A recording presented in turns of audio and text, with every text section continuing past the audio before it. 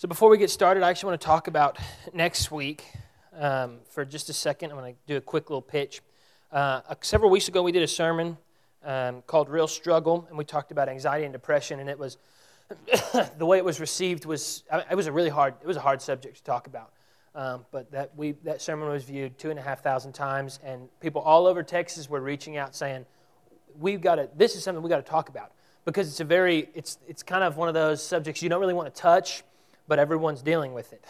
And so we're actually starting a new series. It's called I'm Fine, Thanks. By the way, that title, normally these titles just come to me, and that one, I'm sitting for hours, and I'm just like, what am I going to call this thing? And so I'm sitting on Google, and I'm typing in, like, I want people to physically express, what does it feel like when you're walking, when you're having an anxiety attack, when you're walking in depression? I want you to verbalize what it feels like. And one of the comments was, it feels like I'm always saying, I'm fine, thanks, and I'm never believing it. I was like, that's it. That's the thing. I'm going to tell you, you don't want to miss it. It's going to be hard. It's going to be life-changing. And many more people are struggling with this than will admit, and many more people are struggling with this than they know. I think a lot of us struggle with this, and we don't even, it's not something that we for sure know that's what it is. We just know that we're hurting. So I want to tell you, you really want to be here. It starts next week. But today we're ending our Indeed series. This has also been a tough series where we've been talking about being free. You can't be free indeed unless you know that indeed you can be bound. And that's what we've tried to establish throughout the series is how do we get bound? Like, how does the enemy put us under the influence of a demon? But more importantly, how do we break free from that? Because I'm tired in my life of letting the enemy take things from me. I'm tired of it. I'm tired of him taking my joy and taking my time and taking people from me. I'm tired of it. And so what I'm doing in this series is for my life personally, I don't want to deal with that anymore. I want to be free from that. And that's what we've been moving towards together as a church. Also, some of y'all are about to just get so excited, like just cheer. Today is probably the shortest sermon I will ever give you, ever. Okay? That actually wasn't the response I wanted. I wanted like a boo or... But those of you that normally fall asleep, which I do see you, I won't name any names, but those of you that do, this is a short sermon, and it's because we're going to do something at the end where it's going to just take you and the Lord time. But today's message is entitled, I'm Free. We're going to be in two main passages, Luke chapter 15, Matthew chapter 5, and just a few verses in both of those. First, I want to establish again something I said last week, but we don't need deliverance or discipleship. There's these two different camps that when you're struggling and when you're bound, people say, well, you just need to be delivered. You're just under a curse, or you just have a demon or whatever. You just need to be delivered. Well, that's part of it. But the other thing is you do have to be discipled. Okay, often we think freedom is like a light switch. I'm not going to flip this switch because, believe it or not, everything in this room is this switch. One time I made that mistake and it was just gone. There was a movie on the screen of VBS and it was gone. So I'm not touching it. We think freedom is like a light switch. And we can come over and like, boom, I flip it on and suddenly I'm free. And everything's good and everything's like, oh yeah, I'm just totally great. It's wrong. Freedom is a process. It's something you have to work towards. It's not just a one-time fix. It's something that you have to work in continually over and over again. We've talked about this process of sanctification quite a bit. But where I'm here, and that's me perfect in heaven, and I'm in the process of getting there. I'm not just there automatically. It's a process. It's work. That's the same thing with freedom. We do have to be delivered. There is things that we have partnered with the enemy that we're going to talk about today that we need to be delivered from. We've allowed ourselves to be put under the influence of the demonic, and it's something that we've done, and we can get free from that. But it also takes discipleship. It takes walking with people in discipline, learning and growing yourself. So don't let this series be everything for you. Don't let this series, today ends, and suddenly you just think everything's fine. We have other resources available. There's other things you can do. I want you to be as free as possible. I want you to leave and not feel bound at all, feel like you can do a cartwheel or, whatever, a spiritual cartwheel. Don't do a physical cartwheel probably, but you know what I'm saying? We want to be free. And so don't let this be everything So today we're going to focus on what does deliverance look like, what does discipleship look like, and how do we do it. So how do we break the bond of what the enemy has done in our lives? Point number 1, recognize we need help. First step, hardest step, recognize we need help. You're going to go ahead and turn to Luke chapter 15.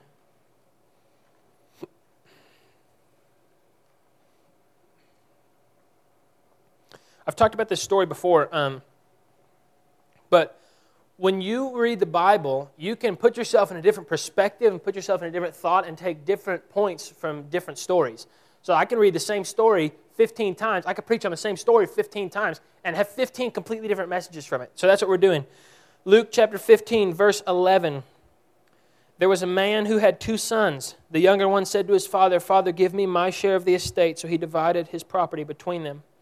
Not long after that, the younger son got together all he had, set off for a distant country, and there he squandered his wealth in wild living. After he had spent everything, there was a severe famine in the whole country, and he began to be in need. So he went and hired himself out to a citizen of that country, who sent him to his fields to feed pigs. He longed to fill his stomach with the pods that the pigs were eating, but no one gave him anything. Watch this. When he came to his senses, he said, "How many of my father's hired men have food to spare, and here I am, starving to death?" The son, very lost, very, very lost. He's bound, he's broken. He had to have a moment that he realized he was bound. He had to have a moment where he realized, I need help. It says, when he came to his senses. We talked about this picture last time of a man who goes to a bar and he gets very drunk and he meets this lady and it's dark in the room and he thinks she's this beautiful woman and this place is magical with all these memories, and the bartender flips on the light and there's throw up in the corner and there's broken glass and there's bar napkins and she's pale from throwing up and like half of her clothes are off and he's just sitting there like, what? I thought I was in this beautiful magical place, but when the light came on I realized where I was. I realized how terrible my situation was. That's what this boy is having. He's a Jewish boy, he's laying with pigs, okay? That's the absolute worst thing. This would be like, I'm not going to... I was going to try and make a TCU joke just now.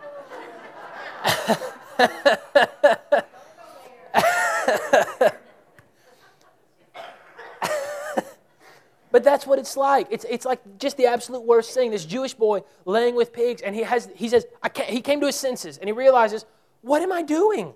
I'm in a pig pen. The first step in deliverance is realizing we have a problem.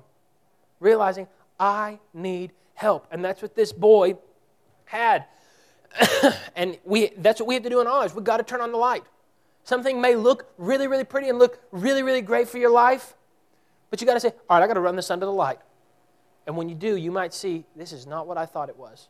I'm not where I thought it was. I'm not who I thought it was. I want it to change. Once we realize we can be in bondage, we realize we can be free. That's number 1. Number 2, repent to God and to others. Repent to God and to others. Verse 18, I will set out and go back to my father and say to him, Father, I have sinned against heaven and against you. I'm no longer worthy to be called your son. Make me like one of your hired men. So he got up and went to his father, but while he was still a long ways off, his father saw him and was filled with compassion for him. He ran to his son, threw his arms around him, and kissed him. The son said to him, Father, I have sinned against heaven and against you. I am no longer worthy to be called your son. A misconception in our faith is that repentance and confession are the same thing. That when I confess my sin, when I sit and say, I sinned, I have repented of my sin. Repentance and confession are 2 completely different things. Repentance includes confession, but I can confess without ever having repented.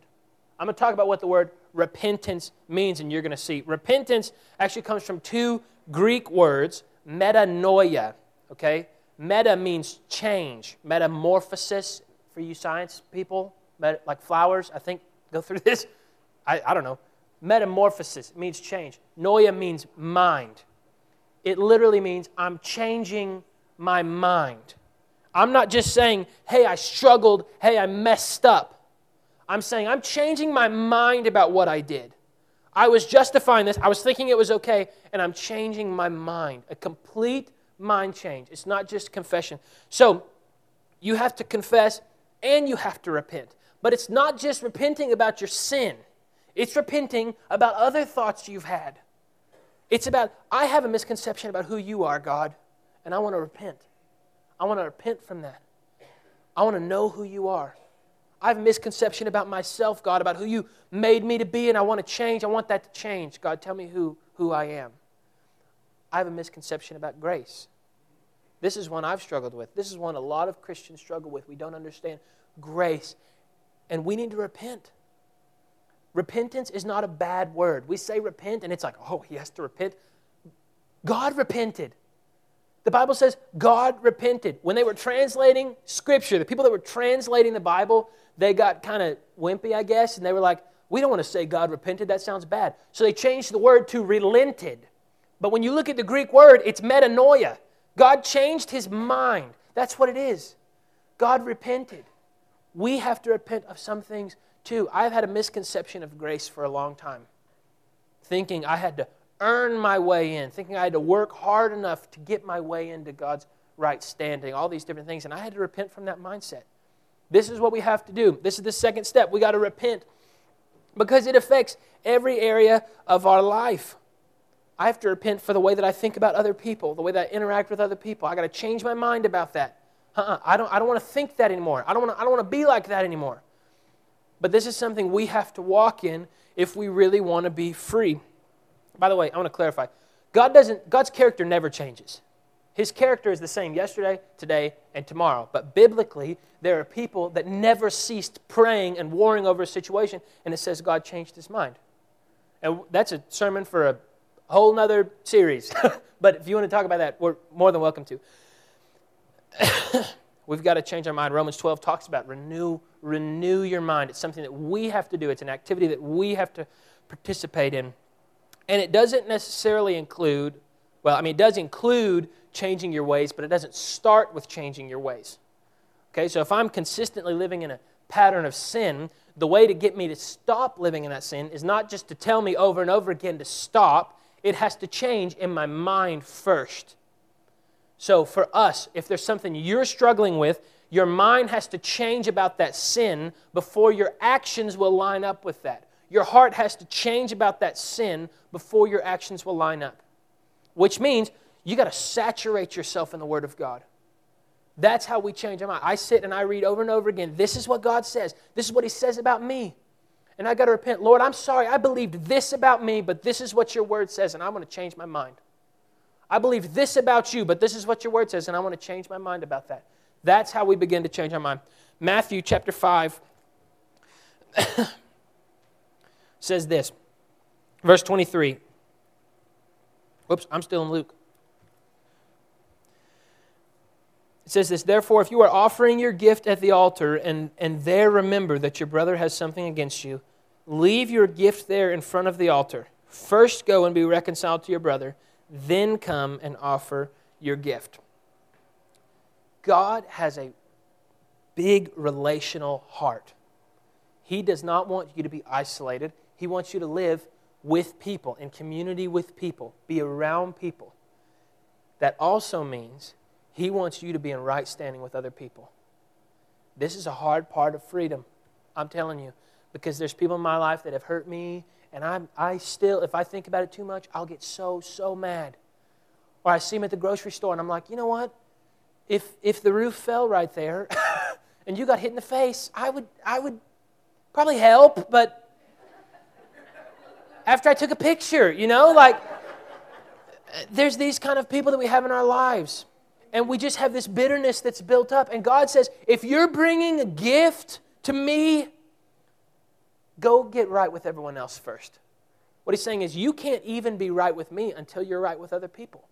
You got to fix some of this stuff. I got to repent about what I thought about this person. I got to repent about the way that I treated it, change my mind about how I was treating them. Ceiling falls on them, I'm going to help them.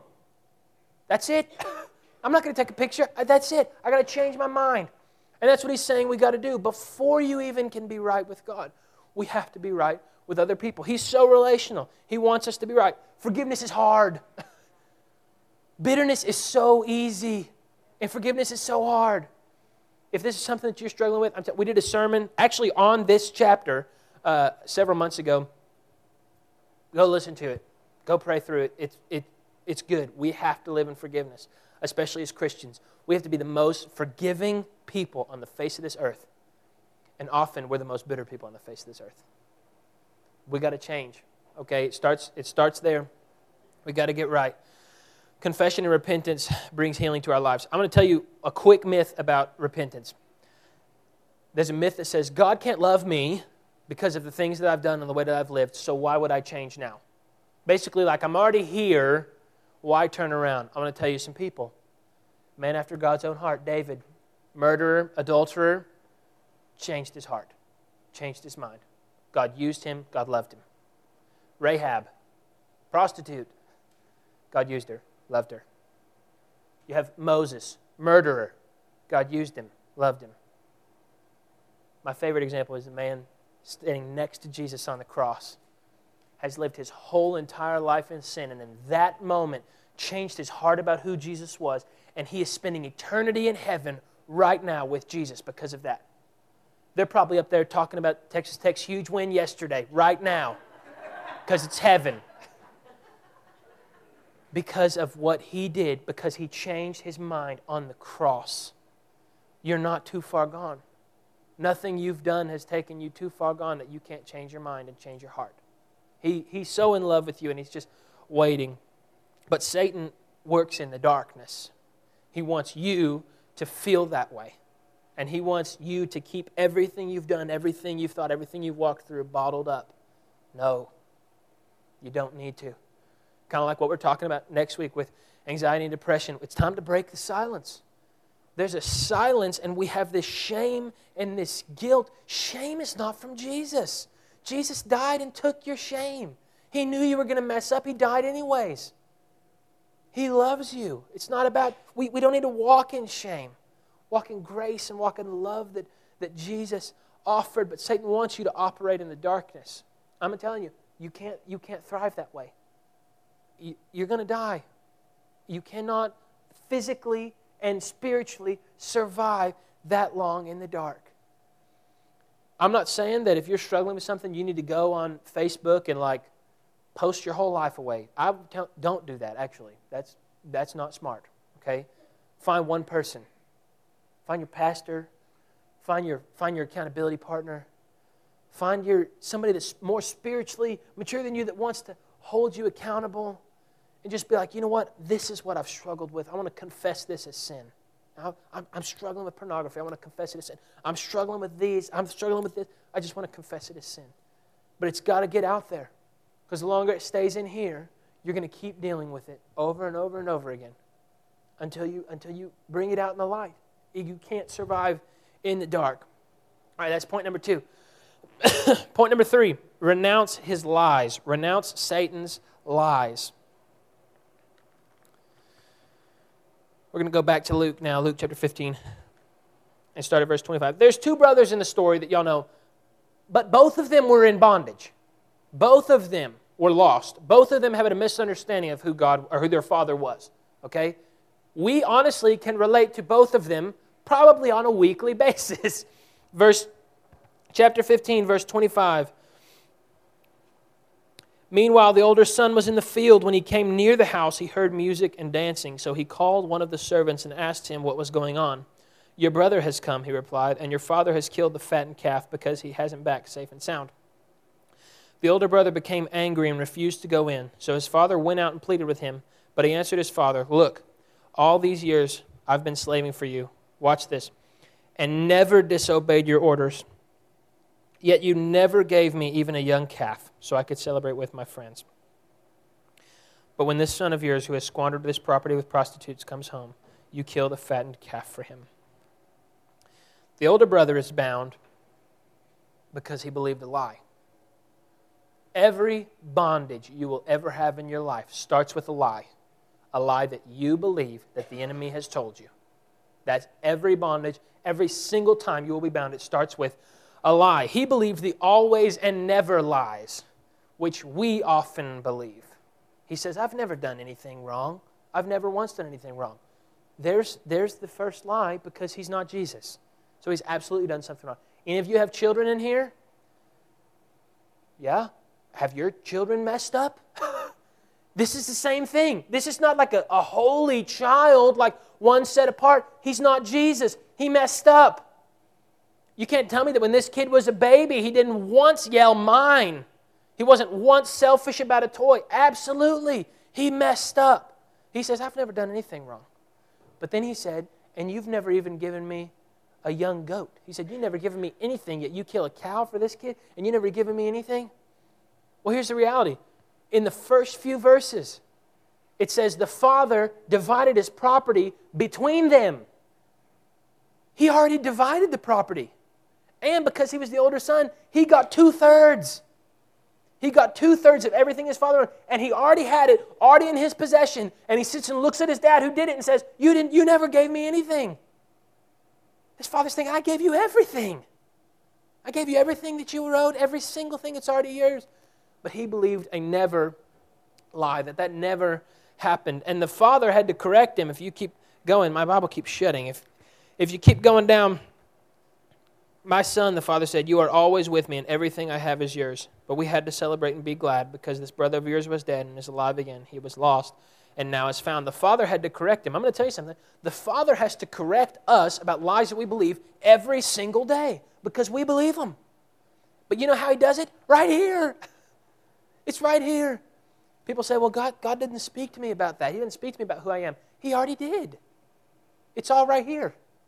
You just got to open it up and read what he says about you're fearfully and wonderfully made. It's right here. He already told you. We have to begin to believe the truth about God's word and speak out what we've believed and proclaim it's a lie. God, I've believed this about you. I believe that you're not just, but I want to break that. I want to break it and believe that you are just. That your word says you are just. God, I've believed that I'm a mistake for a long time. And we say this out loud. I believe that I'm a mistake. But your word says you have a plan for me, and I want to believe that. We got to repent. Change our mind. And you know what? You got to convince yourself of the truth. It's hard because we've believed lies for so long about who we are, about who He is, about what grace is, about our relationship. We believed it for so long, we have to convince ourselves of the truth. But you do that by speaking it out even when it doesn't feel like it. When I don't feel like I'm worth it, I'm going to speak it out. When I don't feel like I can take any more, I'm going to speak it out. When I feel like I can't go any further, I'm going to speak out the truth of God's word. We have to renounce His lies. And you know, often these come from little lies that we believe, come from things that were said over us for a long time.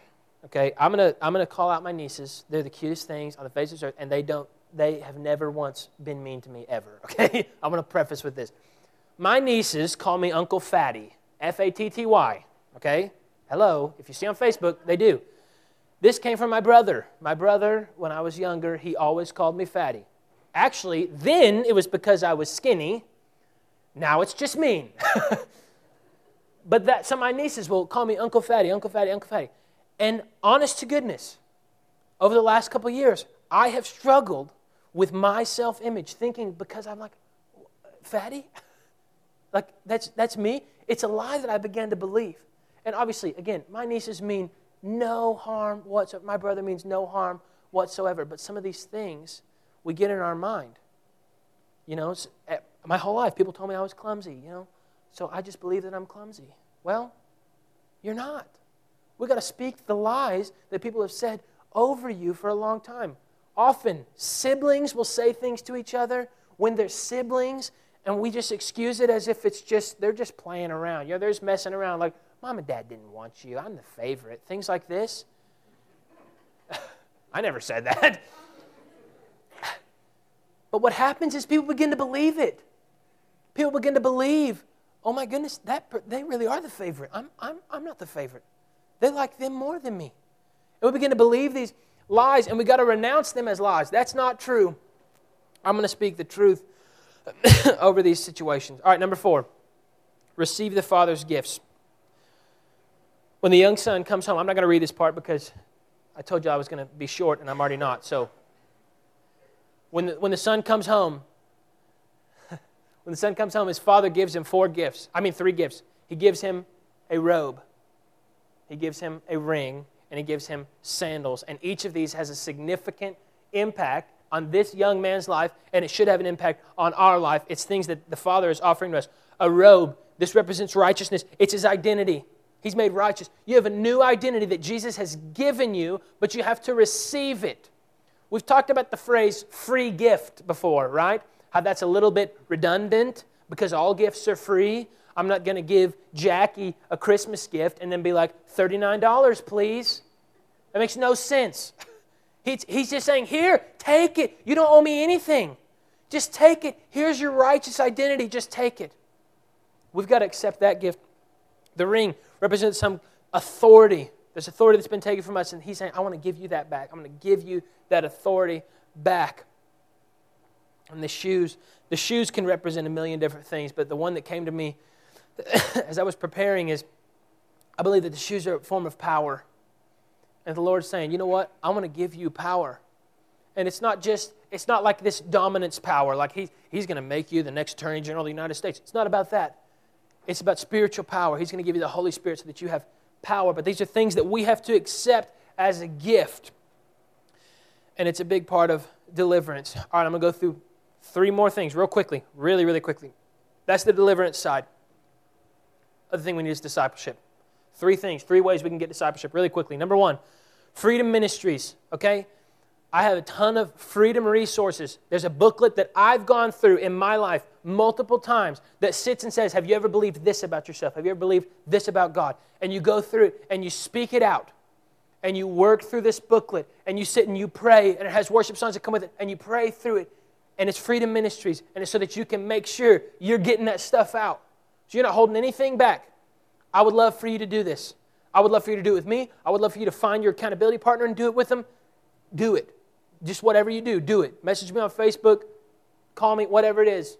Some of you that call me know that I normally don't answer the phone because I don't answer the phone to random numbers. But call me, leave me a voicemail, I will call you back. Get involved with this. This is important. Number 2, accountability. We need accountability in our lives. We need people. We need people to walk with us. We struggle, and we struggle more when we're alone. When I was in junior high, I actually was not struggling with pornography, but I was worried that I was going to struggle with pornography. I was worried that it was going to be something I was going to start struggling with. And so I was like, I'm going to get on top of this thing. So I found this pastor at the church, and I met with him, and I said, you know what? I really want to be on top of this. And I said, I'm going to download this app on my phone. And every website I ever went to and everything I ever looked at was sent to him. Okay? He got a message at the end of the week of everything that I've done. It was super annoying. It was very, very annoying because he would text me like Monday mornings and was like, so I saw you were looking at the Spurs game last night. I was like, man, this is creepy. This is like Big Brother. I mean, it was just terrifying. But it was accountability. I knew that I had somebody there that would hold me accountable, that would make sure I wasn't walking in that stuff. We need these people in our lives. We need these people to walk with us. If there's something you're struggling with, find somebody to walk with you. Even if there's not something you're struggling with, find somebody to get coffee with, to just have a meal with once a week, just spend time with, to make sure you don't fall into things, make sure you don't struggle. The last one, this is a hard one. Never be satisfied. C.S. Lewis says, repentance is something you should never stop. I should never stop repenting. I want to continue repenting, continue changing my heart because it's always going to shift back if I'm not on top of things. We can't be satisfied. I have a little bit of sin in my life, but I'm okay with it. I have a little bit of rebellion in my heart, but I'm okay with it. I just don't believe God in this area, but I'm okay with it. Don't be. Don't be okay with it. Let's fight it. Let's get down. You can win. We are at war, but you can win. Let's fight it and let's be free indeed. We're going to do it. Here's how we're going to end today. This is a little bit of a strange way, if I can use my voice.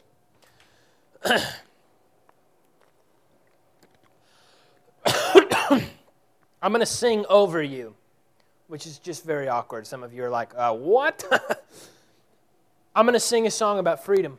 What I want you to do, a lot of you are going to know this song. I don't want you to sing. I want you to sit and receive. I want you to sit and in this time be praying, God, is there something I need to be free in? God, is there something you want me to renounce? Is there something I've believed that I need to renounce? Is there something I need to change my mind about? I just want you to sit.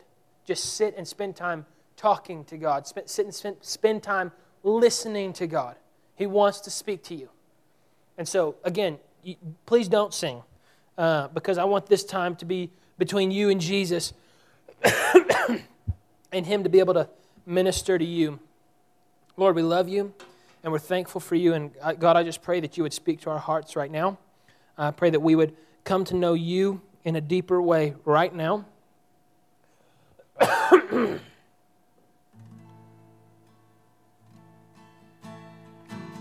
Pray that you would speak to our hearts about things that we need to be free from. We love you. If you've been walking the same old road for miles and miles, if you've been hearing the same old voice tell the same old lies,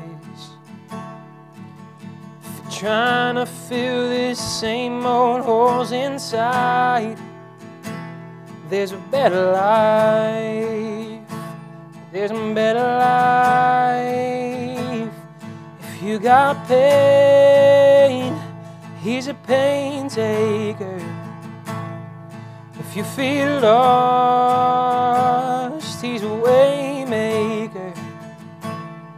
If you need freedom, a savior, He's a prison shaking Savior. If you got chains, He's a chain breaker.